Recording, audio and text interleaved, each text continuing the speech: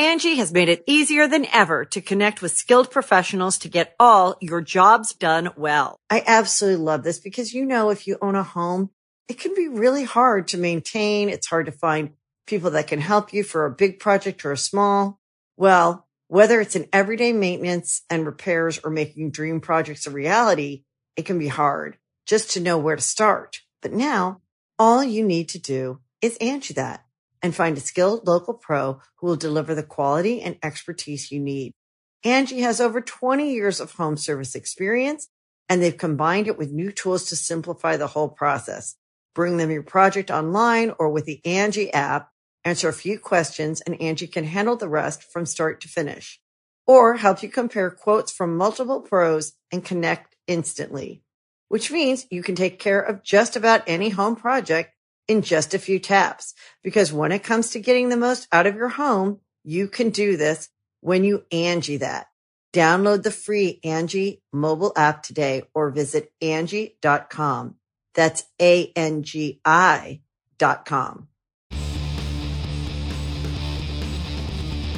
Hey, friendo, Steve here. Hey, Lars.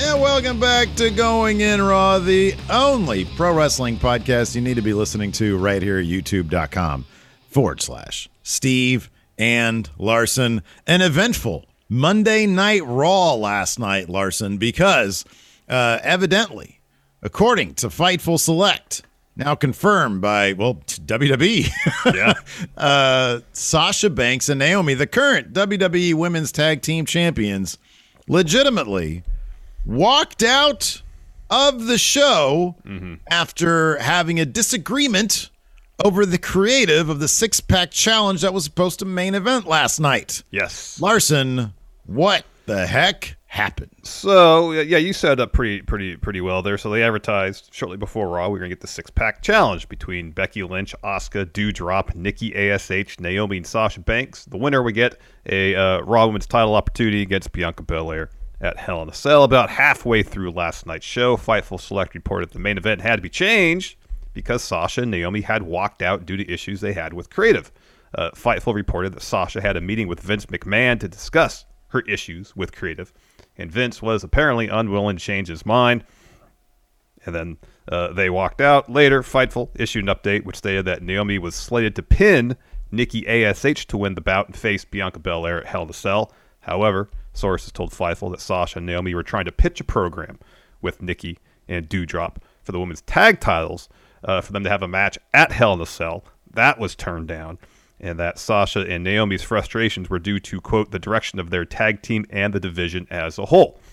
Today, Tuesday, PW Insider provided some additional details, stating that not only was Naomi booked to face Belair at Hell in a Cell, but there were some who believed that Sasha would also be booked in a feud with Ronda Rousey heading into that pay-per-view, and that both Sasha and Naomi, your tag champions, were slated to lose those matches. At one point, there was a pitch made that would have seen Sasha and Naomi compete in a tag match rather than the six-pack challenge main event, with a post-match attack that would set up their next feud, presumably with Nikki and Doudrop.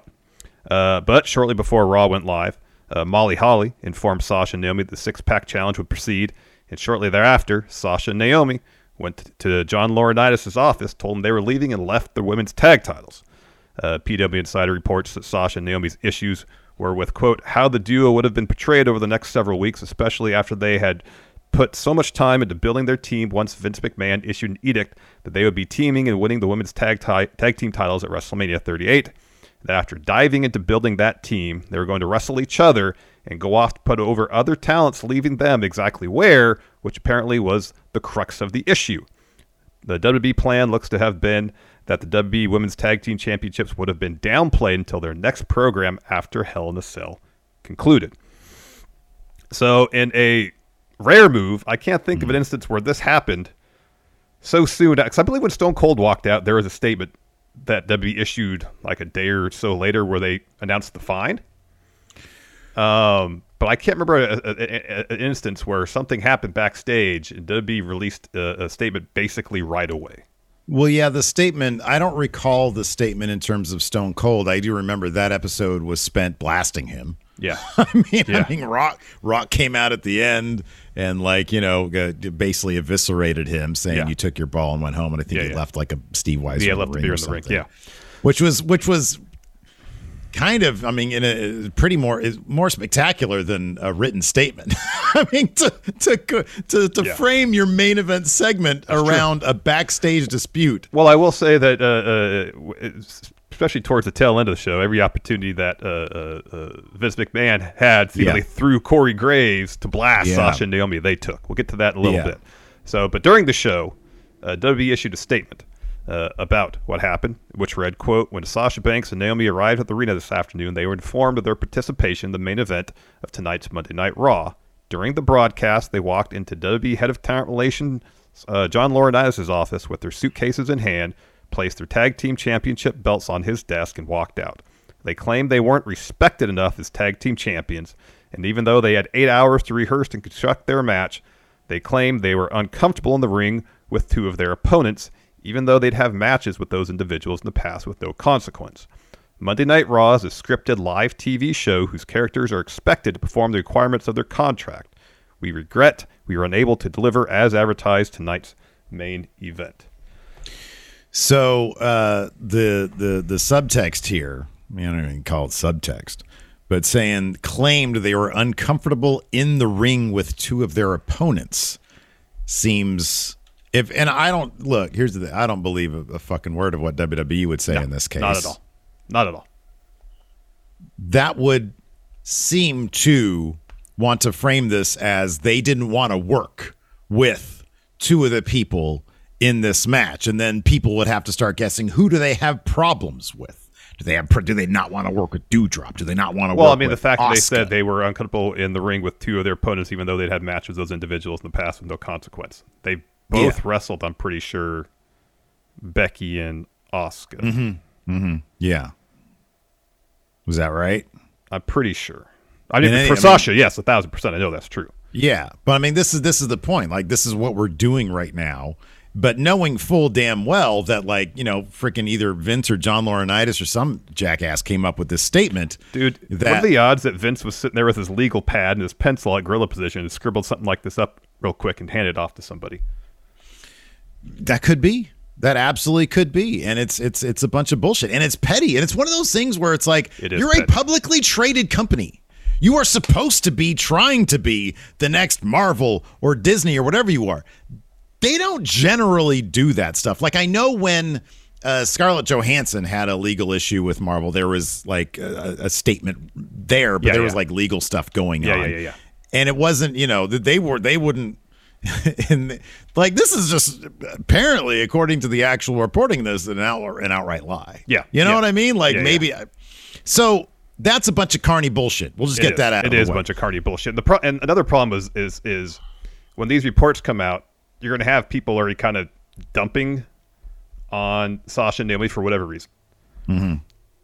Now, once the statement gets out there, it's going to magnify the situation, and they're going to get a whole new level of crap that they don't deserve. Right, yeah. Because of statements like this, Mm-hmm. Mm-hmm. And we don't know what's going on there. It would seem, based on what we know, yes, seemingly since the inception of the women's tag titles, Sasha wants to make those belts seem important and meaningful. Yeah. And barring a handful of examples, Vince McMahon has shown zero indication that he gives one shit about making those belts seem important and meaningful.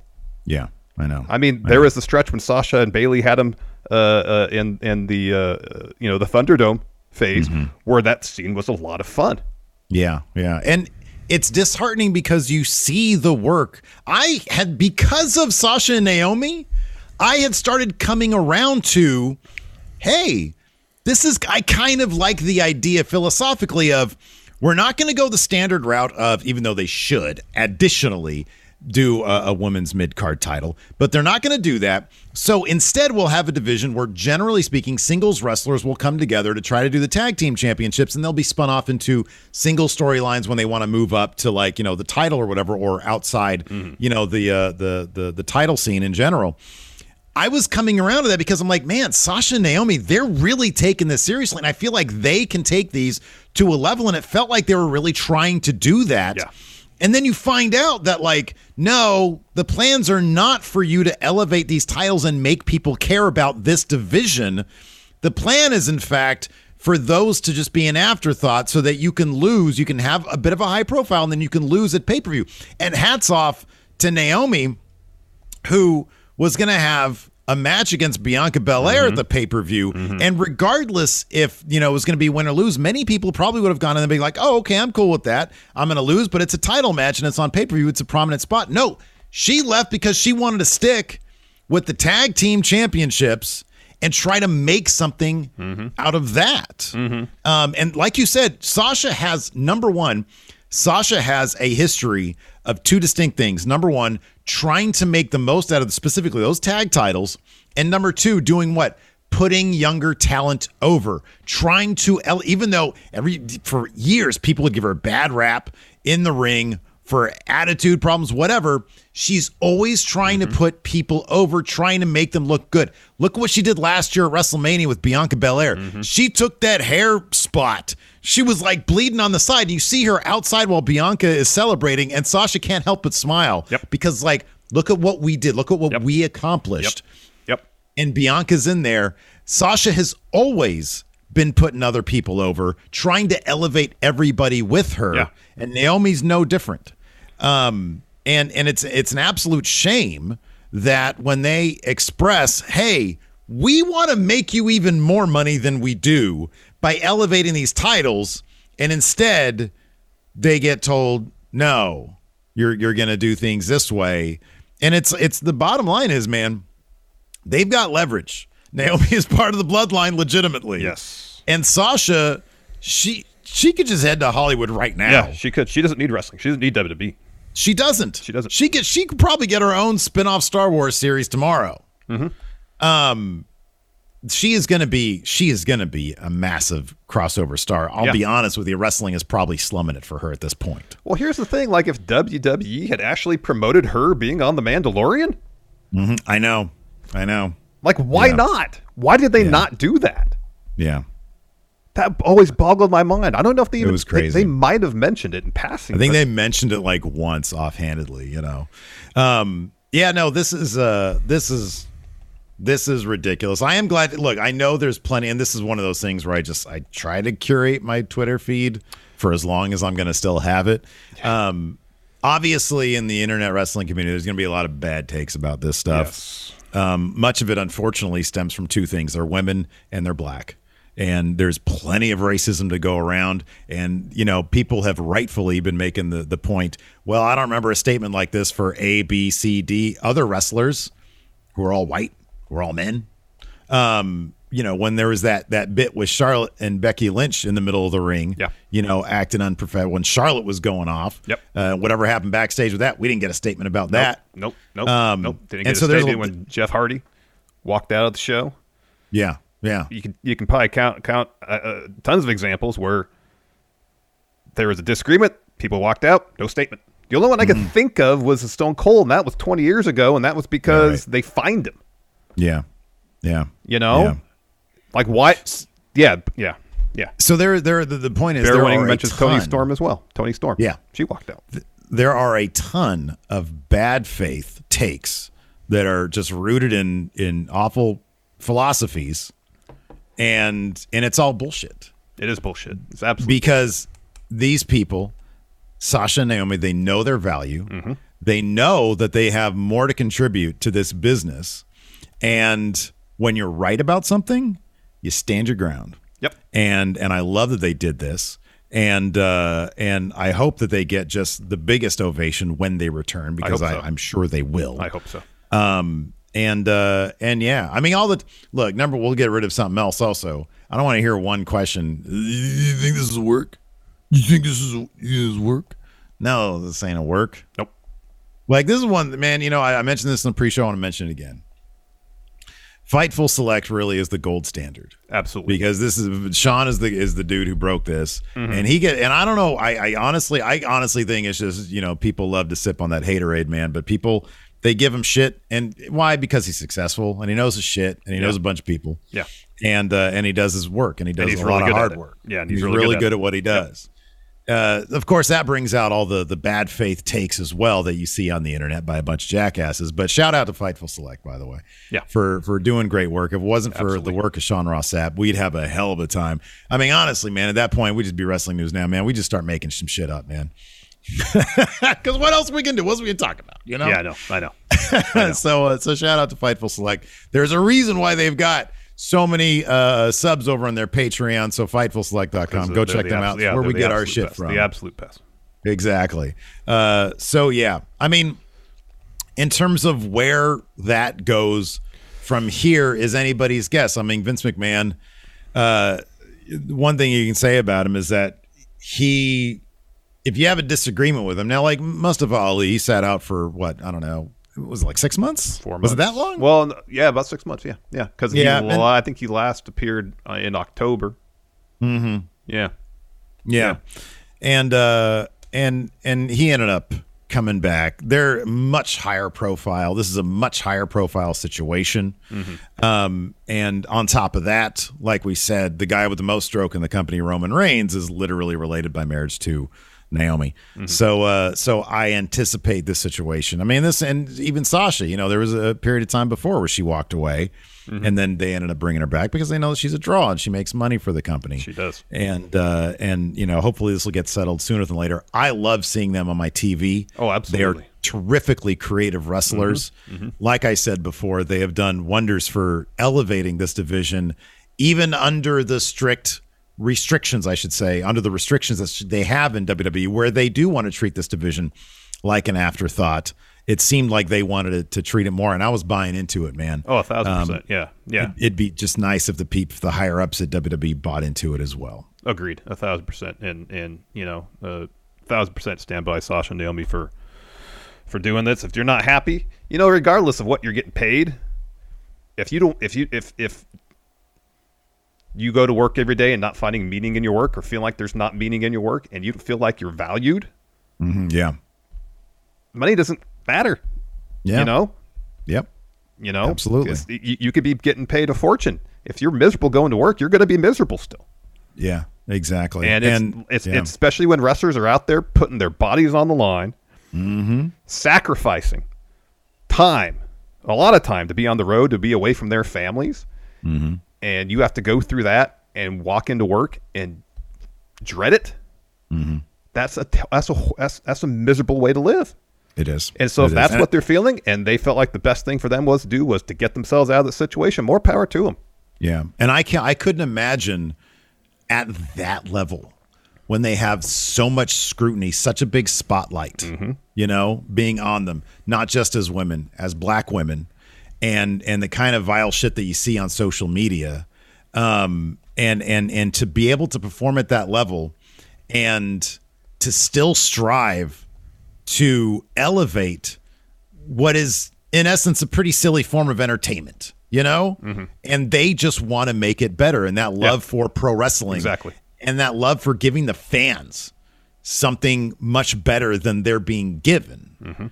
Is admirable. It is, and my hat goes off to them. Definitely. So yeah, hopefully this gets resolved, and they're able to do what they want with that women's tag division.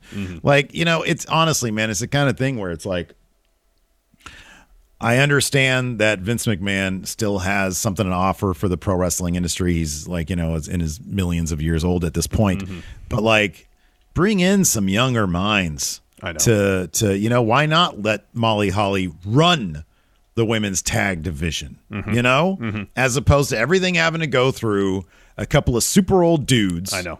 Who like it could be flourishing. You could be taking these $1 billion deals into $2 billion. I know it deals. could. And instead you got these old dudes who are out of touch a lot of the time, most of the time. And yeah, it's maddening. It's frustrating. Mm-hmm. Mayor of Planet Houston has it right, man. I want a Molly Holly Island. There we go.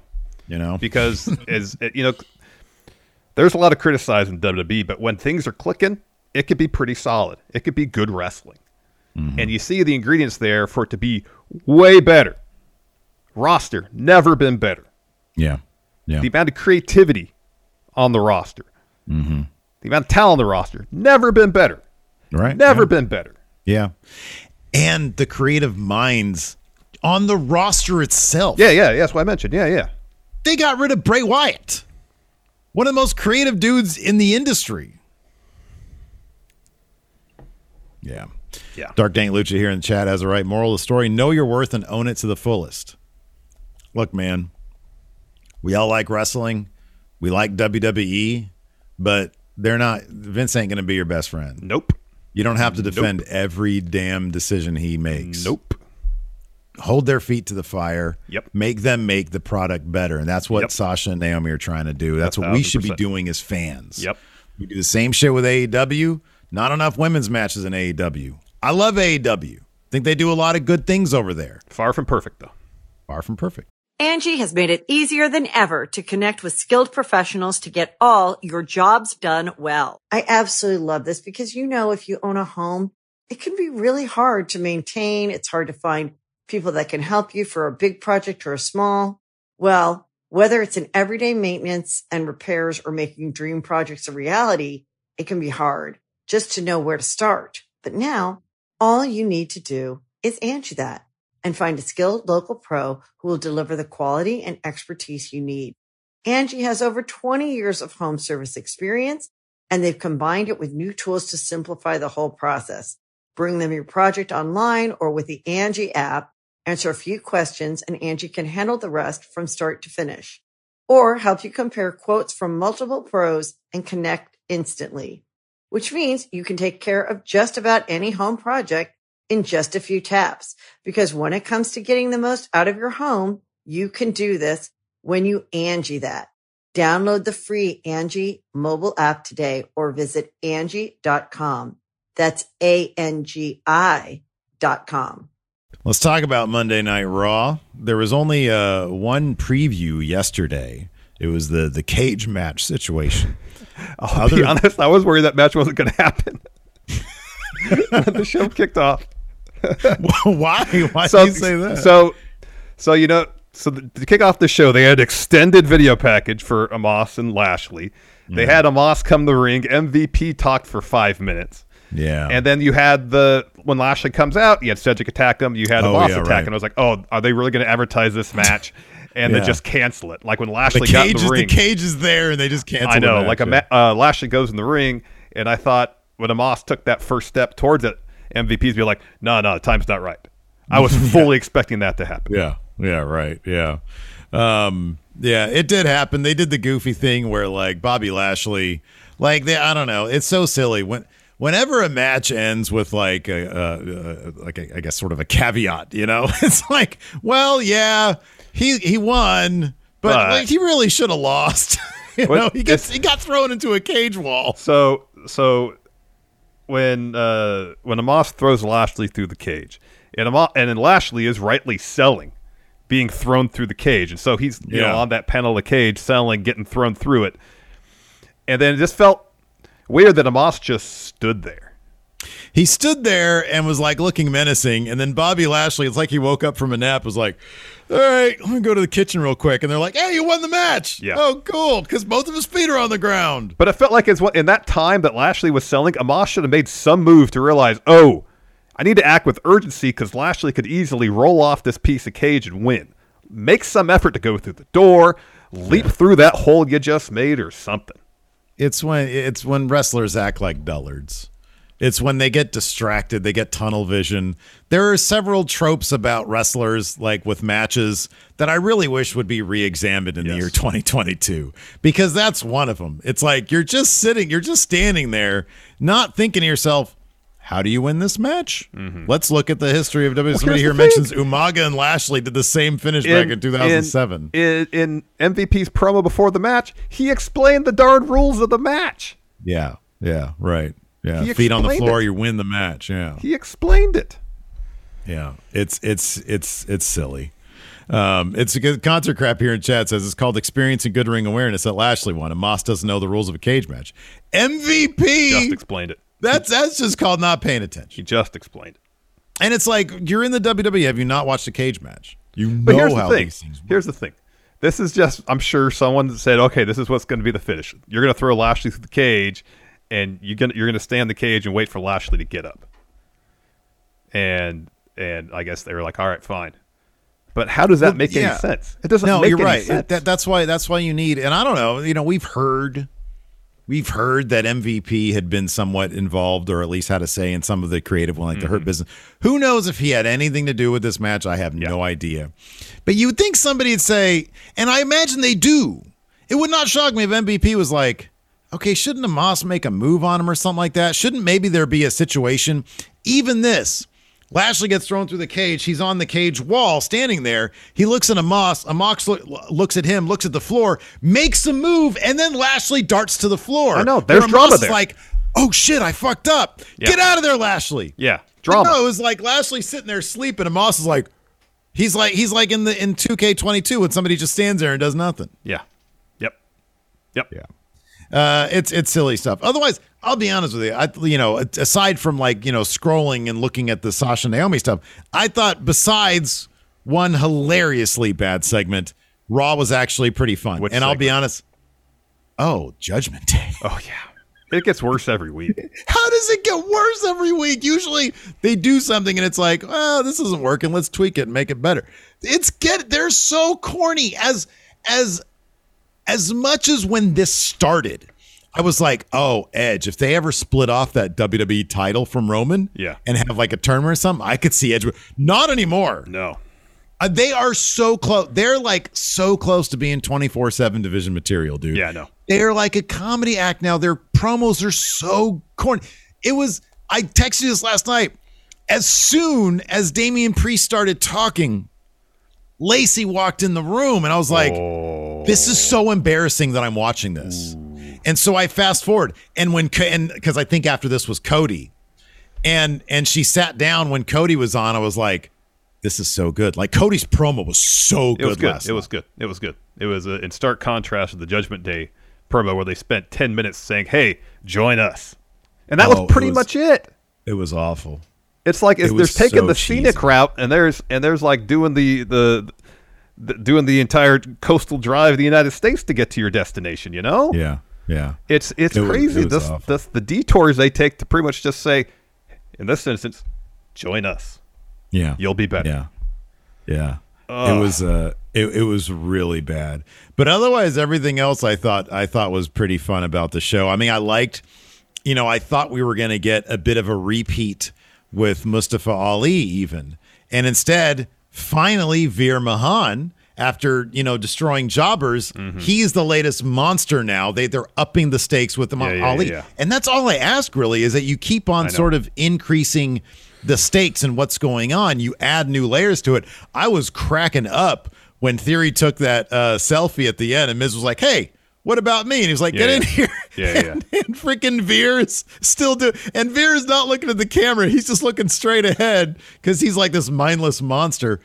I even like that stuff. I thought Raw, once again, I thought it was pretty solid. I thought maybe there was a little bit of the copy and paste with Riddle and Jimmy Uso fighting that they didn't really add a whole lot there, perhaps. No. But Riddle's such a good wrestler that I can watch. Yeah, the match was still really good, but the match was good. It was kind of, hey, let's go back to what we did 3 weeks ago, just to kind of remind people, hey, this is still a thing. This is happening. Yeah.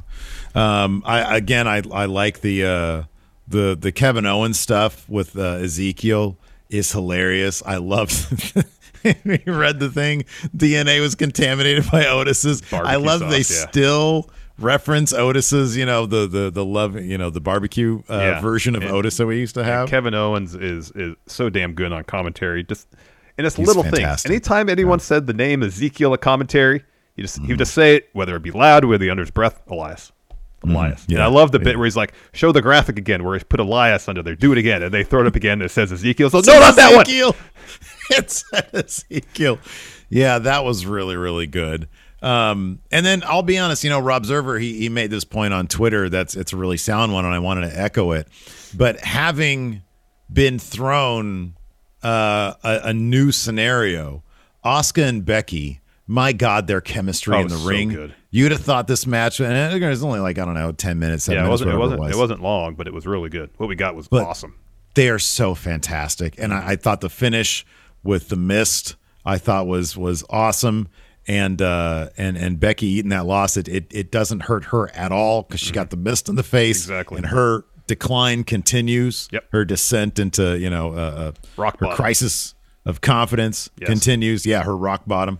I thought that was good. So yeah, I thought Raw was pretty decent last night. Yeah, there was a lot to be happy with. Let's jump right into it. Opened up with, mentioned it. We had this extended video package about the Omos Lashley feud. Cage is set up. That's kicking off the show. So Omos and MVP come to the ring first, and MVP drops a promo where he pretty much just goes over the same kind of territory. Hey, Lashley hogged all the Mania spotlight for himself. I made the Almighty. And then he explains the rules of a cage match. And then so Lashley makes his entrance. He's attacked by Cedric from behind. Omos comes out of the cage to join in. Eventually that's broken up by refs and producers. Lashley gets in the cage. Raw rolls on. Again, at this point, I was expecting this match to not happen. It did. Yeah. No, it did. It did actually. It did. At one point, so MVP obviously is getting involved. There's no DQ situation. He's hitting Lashley with his cane. At one point, he reaches through the cage and starts slapping Lashley around a little bit. Lashley grabs him by the hand, yanks him in the cage, hits Omos with a spear, gets a 2 count there. Eventually, like Cedric tries to get involved while Lashley's trying to climb out. He tosses Cedric off the top. Oh, he took a big bump. Off the top of the cage right into the ring. And then, at the finish, Omos throws Lashley through the cage. The whole panel just collapses over and is leaning against the floor. So Lashley, really all he has to do is roll and take a step, and he wins. Yeah. And he's selling the effect of being thrown through a cage as he should. Omos does nothing, and eventually Lashley gets off the cage panel, gets the win, and then they're trying to act like there's some confusion, and so they have Danilo the ref go to the timekeeper and say he escaped the cage. Doesn't matter if it's through the door or the top or through the cage, he wins. Yeah, it should. The more we talk about it, the more it's like, man, you could have added so much if like you have that, because their TV, for as much flack as Kevin Dunn gets for all the zooms and stuff, the way they frame story beats is actually pretty good. He's pretty good at that. It's an underrated aspect of pro wrestling. AEW oftentimes miss this stuff. Yeah. But Kevin Dunn's pretty good at it. And you could have had a moment where MVP realizes, even if Omos doesn't, MVP should. I know. And he tries to get Omos's attention. Hey, get out of there. Him. And Get out of Omos could there. be like, wait, what are you talking about? Yeah. It's the floor's right there. You could have had that moment, and the crowd, that might have picked the crowd up too. I know. But then Lashley gets out, and then they all make, The whole end just lacked urgency. Yeah, exactly. Once you see Lashley go through the cage and say, oh, he's 18 inches from foot hitting the floor, all right, he's going to win. Yeah. And that's the whole thing about the whole idea of having someone escape the cage is to build the urgency of that moment. You're exactly right. Are they going to be able to incapacitate their opponent enough that they can literally just walk out of the ring? Yeah. Or in this case, roll off a piece of cage. Yeah. After that, we had Theory versus Mustafa Ali. Or so we thought it was going to be. So Theory calls for a mic, and he's like, hey, you know what, man? I'm sorry. He says, I can't figure out why you think this match is going to happen. He says, I can't go through with it unless there's somebody, a referee who could be trusted 100% to call it right down the middle. So I got Vince to approve a special guest referee, and once again, it's The Miz. He says, but something just doesn't seem right here. He says, you know what? I'm Vince McMahon's protege. It doesn't make sense for you to lose and still get a match with the champ. He says, so I'm going to help you out. I'm going to give you the same lesson I learned from Vince. Expect the unexpected. But I'm going to give you a chance to prove your championship material. So instead of me, tonight your opponent is Veer Mahaan. And then we get Mustafa Ali versus Veer Mahaan. He puts up a good fight. Obviously the best fight that Veer's probably had at this point, because Veer hasn't really faced anybody. But in the end, because of the shenanigans of The Miz and of Theory, he finds himself in getting hit with a killer $1 million arm clothesline and then a cervical clutch. This is after some arguments here with Ali and the Miz. Yeah, Miz pie face Ali. He does, and he's about to smack Miz after Miz, like, I don't know, I forget what happens, but Veer cuts him off with that big clothesline. So then he puts it back on, so Theory, because Ali taps out, and he puts it back on so Theory can get a selfie. Miz gets into the selfie. It's a pretty funny moment. Veer clears off the announce table, and because they're like, "Hey, go, do the table, do the table." The table, yeah. And then Ray and Dom come to the ring and make the save for Mustafa Ali. So I imagine we're going to get 6-man action next week. Certainly looks that way. Then we're backstage. Becky Lynch runs up to Adam Pearce, and she's talking about, like, frantically, main event's not going to happen. It can't happen. We go to commercial. We come back, and she says, I just saw Naomi and Sasha leave the building. Apparently, according to Fightful, they had to kind of scramble to shoot some backstage segments to motivate the main event. Mm-hmm. And so she says, 6-pack challenge shouldn't happen. And since I never got my rematch for the title, I should be named number 1 contender, and I'll just take the night off. Adam Pearce says, no, we need a main event, so now it's going to be you versus Asuka. Winner faces Bianca. Yup. Yeah. It was. Becky's so good on her feet. This came off pretty legitimate. I wonder if it's like a weird situation for her. It's like, ooh. Anyways, after that we had Riddle versus Jimmy Uso. Of course, it's to hype up the tag title unification match coming up on Friday. Of course, in this case, so Randy they said Randy had a family thing he had booked or something like that. They had some reason why Randy wasn't there today. So it was pretty much Riddle fighting both Usos here. Mm-hmm. Yeah, exactly. Yeah. Riddle ends up getting the win with the backwoods. But of course, after so he fought Jimmy, and so Jay, there's all sorts of shit going on. Jay gets tossed from ringside because the ref sees him help Jimmy try to get a roll up. Yeah, he did that thing again with the foot. Rope and put his feet against. It's finally a ref catches this. The ref's never caught. It's like a whole ass man just holding this dude's foot, and the ref never caught except for this time. He's like, "Look, what are you doing?" It was a really funny exchange between I think it was Jack Daddy was the ref in this case. Or Spider, I think his name is, and Jay, and he tosses Jay, and then Riddle hits it backwards for the win here, and then gets out of the ring to avoid an attack from Jay. Yep. Then we got a Liv Morgan interview. She says, whether Rhea joins a motorcycle gang or a rugby team or Judgment Day, she's not getting away with this, no matter what the odds are. I'm never going to give up the fight. And she is interrupted by Los Lotharios, and they say, "Oh, we're here to comfort you. It always cheers someone up, kiss cam." And she's like, no. I think Angel was doing most of the talking here. Humberto just chimed in with, "We are gentlemen." Yeah. Angel's the talker, and Humberto just, "We are gentlemen." So AJ and Finn step in, tells Lotharios to leave. AJ says, "We got an offer for you. You got beef with Rhea. We got beef with Damian Priest and Edge. Why not join forces, watch each other's backs?" And then Finn says, yes, the three of us need to work together. Invites her to join them ringside tonight for their match against Los Lotharios. And Liv just goes, I'll think about it. It's like Damian Priest with that donut. What is the deal here? You just join. These are the 2 first leaders of Bullet Club, man. You know that they're nothing but success. You join in. Give them the too sweet. Too sweet. Well, that does happen. But first, we get a Judgment Day promo. Buddy, you got it. Let's keep this to 3 sentences. I think I did. This is them trying to recruit people, namely AJ, Finn, and Liv Morgan. Yeah, right. That was basically the crux of what Edge was saying here. Hey, join our movement. Judgment Day equals power. You stop worrying about what the fans think and reach your potential. Join us at the top of the mountain. It's a beautiful place to be. This is a good point. White Brownie says Liv is probably thinking, you guys took your sweet ass time getting to the ring. That's a fair point. That is a fair point. That's a fair point. Maybe if she's part of the faction, she gives it the too sweet, they will be quicker. Maybe. They're like, yeah, we don't know about her. Maybe. After that, we had Finn Balor, AJ Styles versus Los Lotharios. I am a gentleman. So Liv did join Finn and AJ. at ringside. Of course, is a good match here for former Bullet Club leaders. They got the win here. Yeah. AJ took out one of the Humbertos Garza with a phenomenal forearm. It was Angel Garza. Finn hit the Carrillo version, the Carrillo variant of the Humbertos Garza with the coup de grace to actually get the win. And then afterwards they meet in the ring in the middle of it, throw up the too sweet, and the Liv comes over and they're like, come on, give me the too sweet. And then she throws up the too sweet. Get this faction a name and some shirts, man. Something cool. Not like the OC. That was a terrible name. Yeah. Something cool. Yeah, something cool.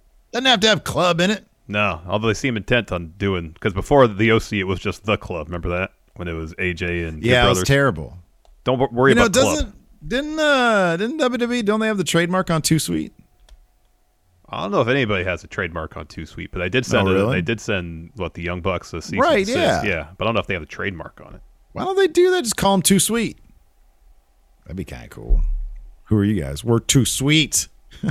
No, he'd have to say it, like too. We're just sweet. Too sweet. I can't do Finn with a high voice. I can barely do Finn. Here we go. We got Kevin Owens backstage. This was hilarious. I could watch these guys all day long. I could watch Kevin Owens do like anything all day long. I know. Hilarious. And Gable and Otis, they're fucking hilarious. They're funny in their right, yes. So Gable and Otis step up, and they've got Ezekiel's DNA results. Kevin Owens super happy about this. He's like, he's like, we took Zeke's DNA. He says, I found a piece of Elias's hair on one of his guitars from back in the day. He says, so Kevin Owens opens the envelope. He's like, okay, come on, let's see it. He's so impatient. He says, it says here the DNA sample is contaminated by barbecue sauce.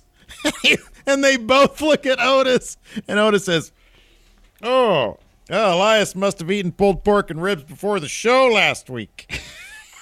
He was like on the verge of being old school Otis, but he's still using his real voice.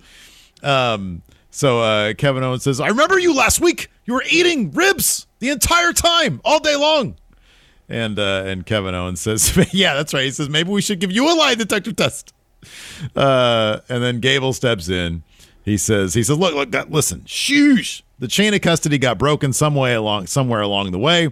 He says, look, maybe we can run ancestry tests. And Kevin Owens says, no more tests. They never work. You're supposed to be the smartest man on earth. And Elias is making you look like an idiot. And Gable says, shoosh. He says, I'm going to expose Zeke for the fraud he is, but maybe tonight when I wrestle him, I'm going to beat it out of him first. Kevin Owens like, yeah, that's a good idea.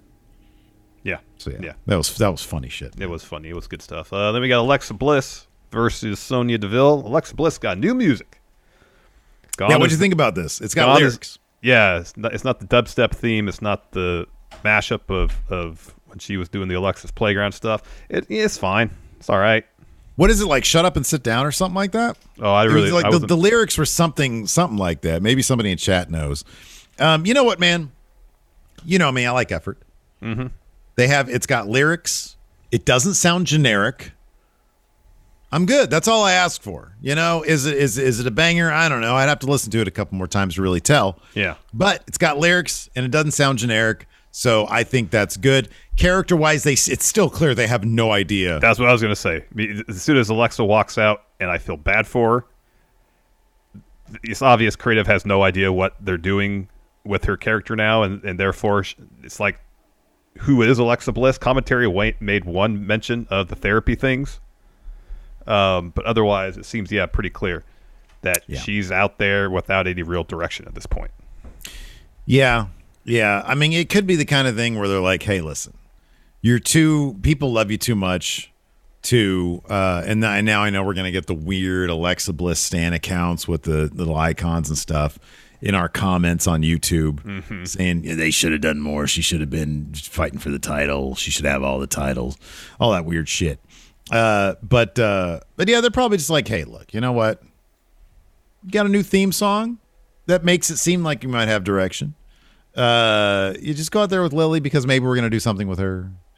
And but we're probably not. But still, it sells merchandise. It probably sells a ton. Exactly. So just go out there, and then we'll figure out a story for you at some point. Could be.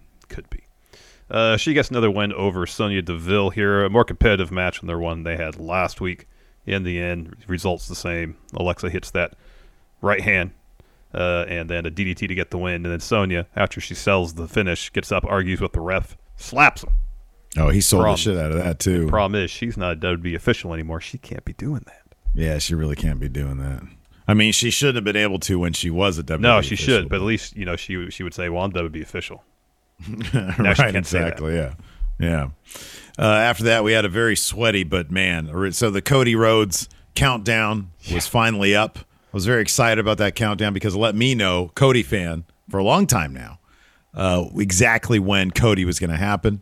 Because even if you missed the rest of Raw, you knew that Cody Rhodes was going to be there at the top of the third hour. Right, exactly. And you would be sure when Cody happens. You would set every alarm and timer in your house to make sure that you wouldn't miss it. Now, at this point, I was actually playing some MyGM with the Enforcer. It was our final episode because in 2 weeks, Steve W starts. So, in fact, you did miss it live. I did miss it live. But had I wanted to watch it live, I knew that I could have. And I knew what time it would have been. No, I waited till later when everybody was asleep except for Lacey. She came out to watch this Cody Rhodes promo with me. She didn't acknowledge it at all. But I feel like if she was around for the Judgment Day one, or if I played it in front of her, she would have criticized me. She would have mocked me. Thank you. Yes. Yeah. She would have unmanned me. Anyways, Cody said, I've been told that Seth isn't here tonight, and although he is surrounded by, I'm surrounded by lovers in Virginia and the millions watching at home. Lovers? He said lovers? There's like a T-shirt. Virginia is for lovers. Oh, okay. There you go. He's referencing that. I don't know if there's a slogan that exists beyond the T-shirt, but I've seen the shirt before. Okay. Thank you for that context. He says, I hope Seth is listening. He says, last week, I tried to move forward, and Seth went and dumped gasoline on the flame and then said that I would never take anything from him ever again. He says, what was it that I took from Seth? It's not I diluted his legacy or crossed a line. The biggest threat to Seth is probably himself. He's trapped in a purgatory of his own design and intent on pulling me into it. He says, now let's flash back to 2012. Seth shows up in WWE. He says, and I was one of the bitter boys in the locker room.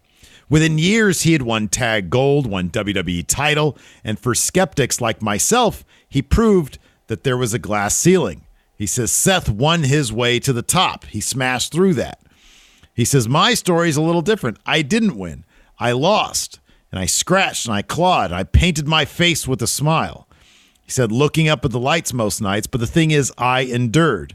He says, you learn so much from loss, how to reinvent yourself, learn the difference between a revolutionary interview and a revolutionary actions.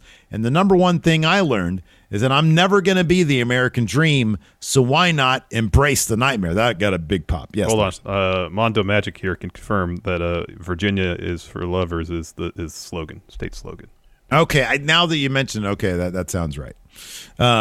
He says, he continues, he says, you could say that I lost my way to the top, but what it comes down to is, does Seth's embarrassment over losing 2 matches outweigh my quest of vindication, my second chance? So you don't take it for granted. If Seth is intent on taking my second chance, Seth's going to have to kill me, and I'm going to give him the chance. I want to run it back. I want to play for keeps. Rhodes versus Rollins, part 3 inside Hell in a Cell. The crowd goes crazy for that shit. They don't have to pump in any crowd noise for Cody, man. Crowd loves Cody. Crowd does love Cody. So Seth shows up with the Tron. He's got a great Vault blazer, like a fishnet shirt. It's an amazing outfit. Amazing. And he's laughing as usual. Says, oh, Cody, you tried to steal my spotlight at WrestleMania. That wasn't enough. You tried cheating. You cheated to win at Backlash. That wasn't enough. Now you're begging me for one more go-around, this time in Hell in a Cell. You must be stupider than you look, because anyone who ever stepped foot in the cell with me has been changed forever. But you already know my answer. I'm going to exploit your insecurities and expose you for the fraud you are. I accept.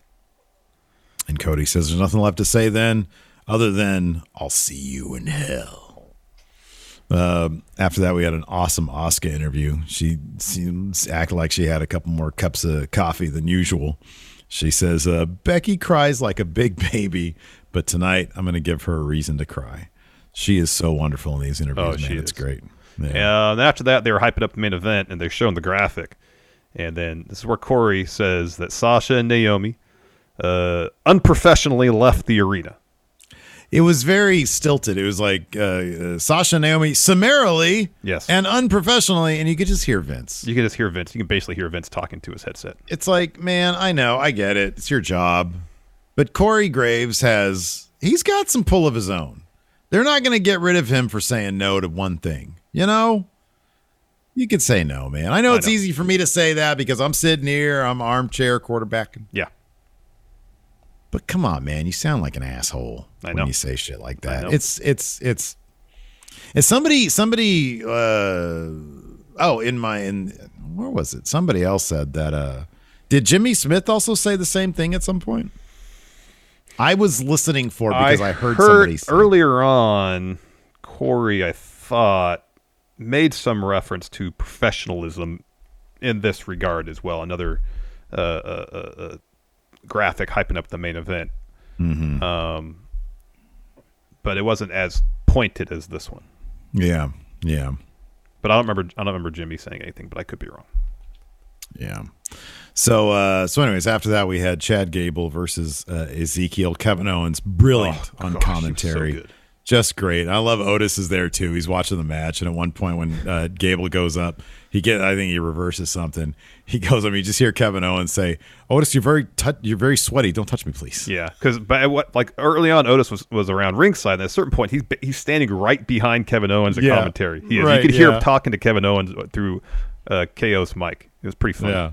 It's pretty great. These guys are great. They are. So anyways, Ezekiel wins this with a roll-up for the win. Otis at one point had gotten on the apron. Zeke kneed him off. Gable tried to get the roll-up, and then he reversed that into a backwoods for the win. Mm-hmm. Yeah, it was a fun match.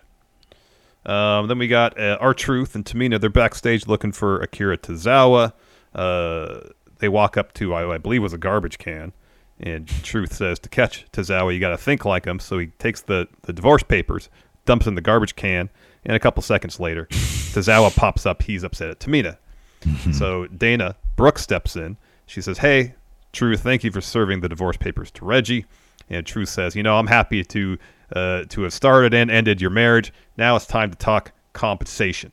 I want the 24/7 title back." And so Dana pushes him. She runs off. She runs into Carmella. And Carmella tells Dana, "You're a sorry excuse for a competitor and a wife. And unlike Dana, I'm a real champ." And Dana says, "The last time you were relevant was when the chinless guy was still here." Ooh, Ellsworth reference. Yeah. And then Truth runs in. He sees Carmella. He's like, "Oh, happy you're back." Yeah, get on my back. Yeah, and he says, "I want your help getting the 24/7 title back." And she says, "I'll help you when the time is right. But when we do that, I want Dana." Yeah. I like the little reference. I liked when Carmella was with R-Truth. They were having fun. Yeah, that was fun. After that, okay, dude, so this is so confusing. So Lacey Evans, who's now on Raw, she comes out to drop a promo. And it's a very baby. She almost cried during this thing. She was thanking, I'm not going to go through this whole thing, but she's like thanking everybody for their service. There's some service people there. It's the most babyface promo you can cut. And yet, that shit on SmackDown was totally meant for a heel. I don't get it. What is going on? I don't get it. Yeah, she talked about how much she admires and respects members of the armed forces. Mm-hmm. And she says, "Find the courage to fight is hard. Find the courage to change your circumstances is hard. But you got what it takes to do it." It was very inspiring stuff. She was trying to inspire people here. Yes. Says, "I'm thankful to be on Raw and not only show the W Universe they have what it takes to beat the cycle, but also show her two girls that they can do it too. Right. That they have what it takes inside. That they have what it takes to wake up, work, and win." And then she does the catchphrase she's been doing. I may not be better than the other WB superstars back, but they damn sure are no better than me. Right. So I don't know what to make of all that, man. I don't know what's going on. It's weird. Anyways, after that, this was funny because they did this weird, and I liked how it was filmed. It was like in a really super smoky room, and Riddle is approaching from like kind of far off, and he's walking through the door. I couldn't hear word one of like the first, 10 seconds of what he had to say. The same thing with the Usos thing that was after it. Yeah. The music was too loud. Hey, bro, Randy, and I'm going to take out the Usos when we do tag title. I was like, what did you say? How did you start this thing up? What's going on right now? Yeah, I had no idea. The last thing he said was nothing's going to stop him and Randy from going to SmackDown unifying the tag titles. But at least with the Riddle one, it made sense because he was walking towards camera, and then they didn't mic him appropriately to get his audio the whole way. So you only really heard anything by the time he walked up the camera. With the Usos, they were just standing there. They just had their music. The Usos' music too loud when they started talking. Yeah, right. Yeah. And so Jimmy says that Riddle got lucky earlier. That luck's running out on Friday because it's going to be one undone on SmackDown. Bloodline's going to have all the gold. Is there some sort of filmmaking theory that could explain this, perhaps? Vince Dogma, saw right? some sort of... Well, yeah, I guess. I mean, This I is don't Dogma know, 95 thing? Are they using... We always talk about the Dogma 95. Well, no, because Riddle, that wouldn't work because there was artificial light there. Yeah, right. I know. That's that. what I'm saying. I'm trying. Is there something else like where like the dialogue should be obscured? Is there some sort for like a period of time? I'm trying to think. I know Orson Welles did the overlapping dialogue. Yeah. Robert Altman employed that as well. Okay. Yeah. Right. Yeah. I'm sure there's movies where there's been a conversation happening. Well, I mean, Jean-Luc Godard, I believe, did that in some of his movies where there was dialogue, and instead of actually hearing the dialogue, it's blast music really loud. Yeah. Okay. Yeah. I'm trying to think maybe like ambient noise is overriding the dialogue if there's some filmmakers. I don't know. Yeah. Anyways, we can get our nerdy film talk another time. Maybe what WB is doing is calling attention to how fabricated and created their world is. Oh, I like that. That's good. Yeah. Yeah, getting kind of meta with it. I like it. Yeah,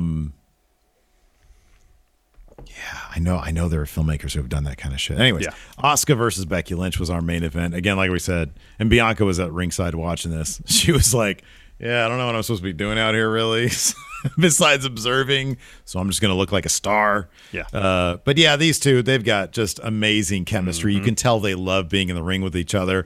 They've been doing it for years. So this is probably like an afterthought for them. But for us, we get to just watch and enjoy. Crisp. Oh, absolutely. Just crisp wrestling. It was so good. So good. Some of those sequences were so fast. So well done.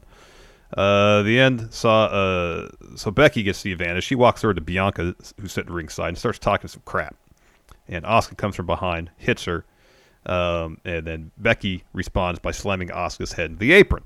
And then she takes Asuka, throws her into Bianca. Becky then puts Asuka back in the ring, goes over to Bianca and just kind of like boots her a little bit. So Bianca gets up, gets on the apron. This distracts the ref. So Becky goes over and gets Asuka's umbrella she comes out with for her entrance. So she turns around, about to hit her with it. Asuka misses Becky, kicks her in the head to get the win. Yep. Yeah, that was a good finish, man. Yeah, it was. That was a good finish. I'm always happy to see the Mist. Oh man, I love the Mist. I'm sure we have plenty of questions here on the Patreon. Patreon.com/Steve and Larson. We have a variety of reward tiers there. $5 gets you the bonus episode. You want to do the bonus episode at 2:30 today? That sounds good. We can do that. Lacey and I want to go to Galleria before we get Bama. So yeah, if we do that 2:30 Pacific, 5:30 Eastern. Yeah, what are we going to talk about? Oh, I don't know. We'll figure it out. We always do. How about this? New merch for Going In Raw. We can crowdsource some new merch. We'll talk about something more substantial as well. But that's one thing I want to talk to the friendos about. Crank Zone Gaming here in the chat says, did you two walk out of Machinima like Sasha and Naomi walked out of Raw? No, we had carte blanche when it came to our creative. We got to elevate 10 for the win as we saw fit. So we had no reason to walk out of Machinima. No, but then we got laid off. They future endeavored us. Yeah, we got the release after one of their quarterly calls. Yeah, their earnings calls. David Matushik says, if the barbecue sauce were part of Ezekiel's DNA, what kind of meat would he be? Wow. Yeah. Well, wasn't it revealed to be rib meat? Yeah. Rib meat. It was in the episode. Let's see here. Oh, wow. This is an interesting question. Yeah. Cornbread Haas. Apparently, Dolly Parton communicates with Miley Cyrus via fax. If you had a fax machine in your house for the sole purpose of one specific person messaging you, Who would you want that to be?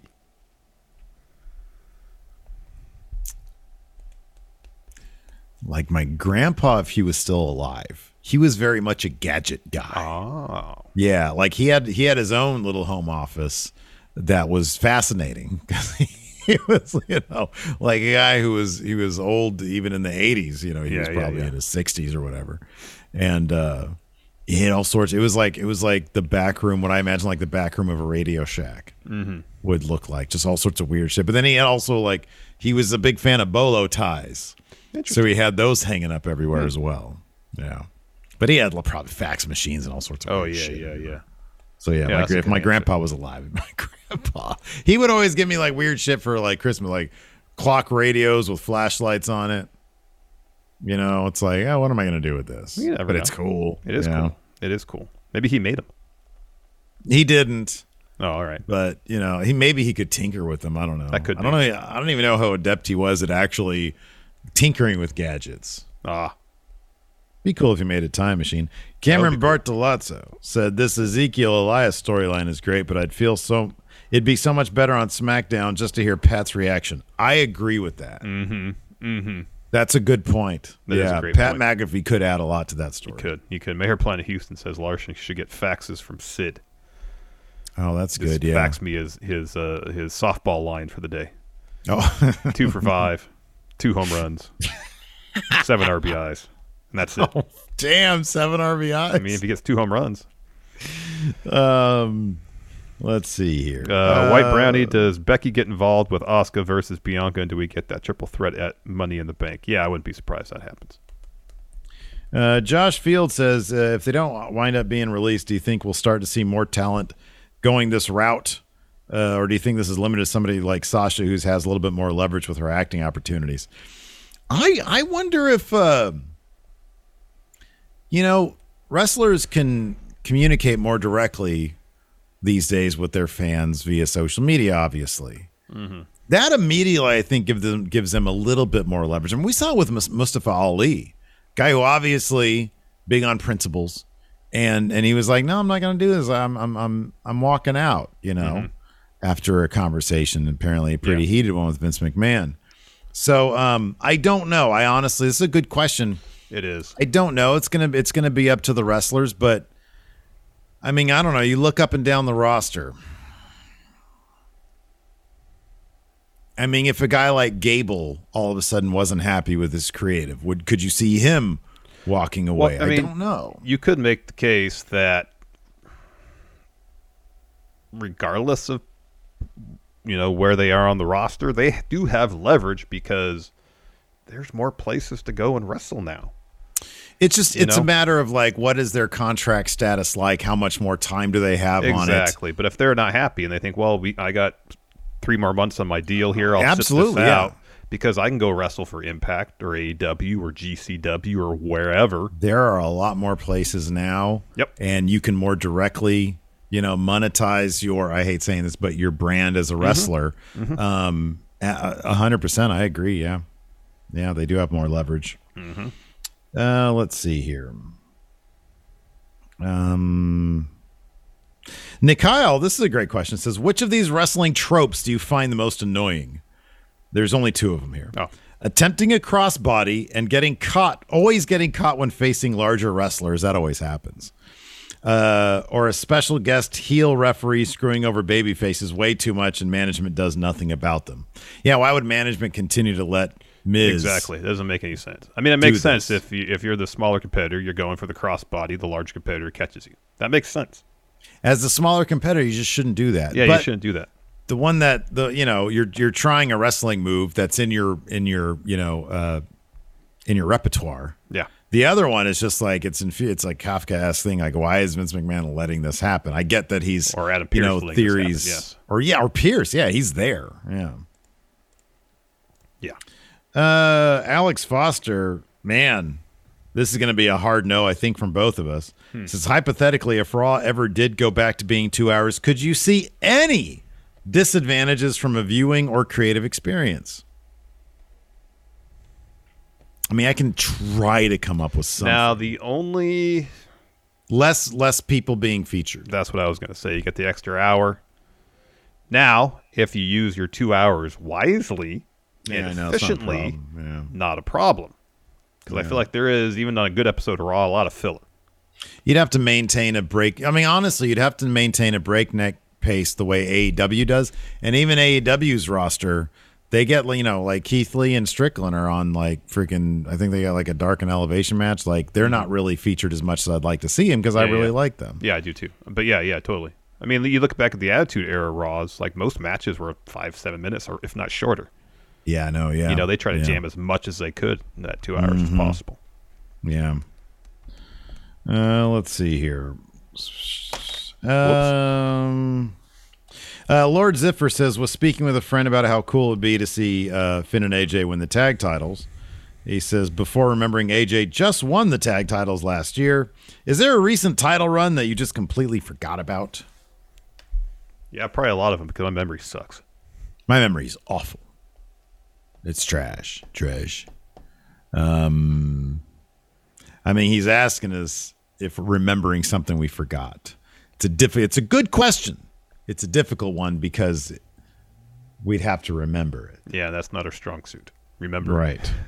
Remember. Let's see here. Xavier Gray says, do you see Liv Morgan being demoted to being AJ and Finn Balor's valet? No, I kind of like this. I think it gives her something to do. She has a feud with Rhea Ripley. I think this gives her something to do. Yeah, I think so. Blake Whitehouse, what does Austin Theory need to do to reach that next level? Creatively speaking, he needs to stop being the selfie guy. It's like literally all he is selfie guy. I know.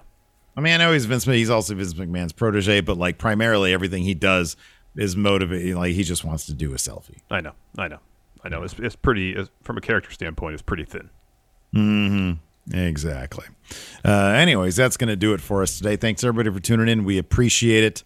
Tonight, more Steve Thunder at MF Steve here on the Twitch tonight.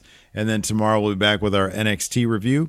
Thanks everybody for tuning in. Until next time, we'll talk to you later. Goodbye.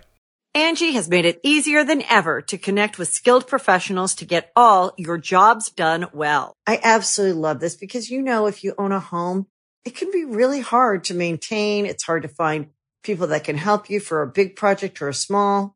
Well, whether it's in everyday maintenance and repairs or making dream projects a reality, it can be hard just to know where to start. But now, all you need to do is Angie that and find a skilled local pro who will deliver the quality and expertise you need. Angie has over 20 years of home service experience, and they've combined it with new tools to simplify the whole process. Bring them your project online or with the Angie app. Answer a few questions, and Angie can handle the rest from start to finish. Or help you compare quotes from multiple pros and connect instantly. Which means you can take care of just about any home project in just a few taps. Because when it comes to getting the most out of your home, you can do this when you Angie that.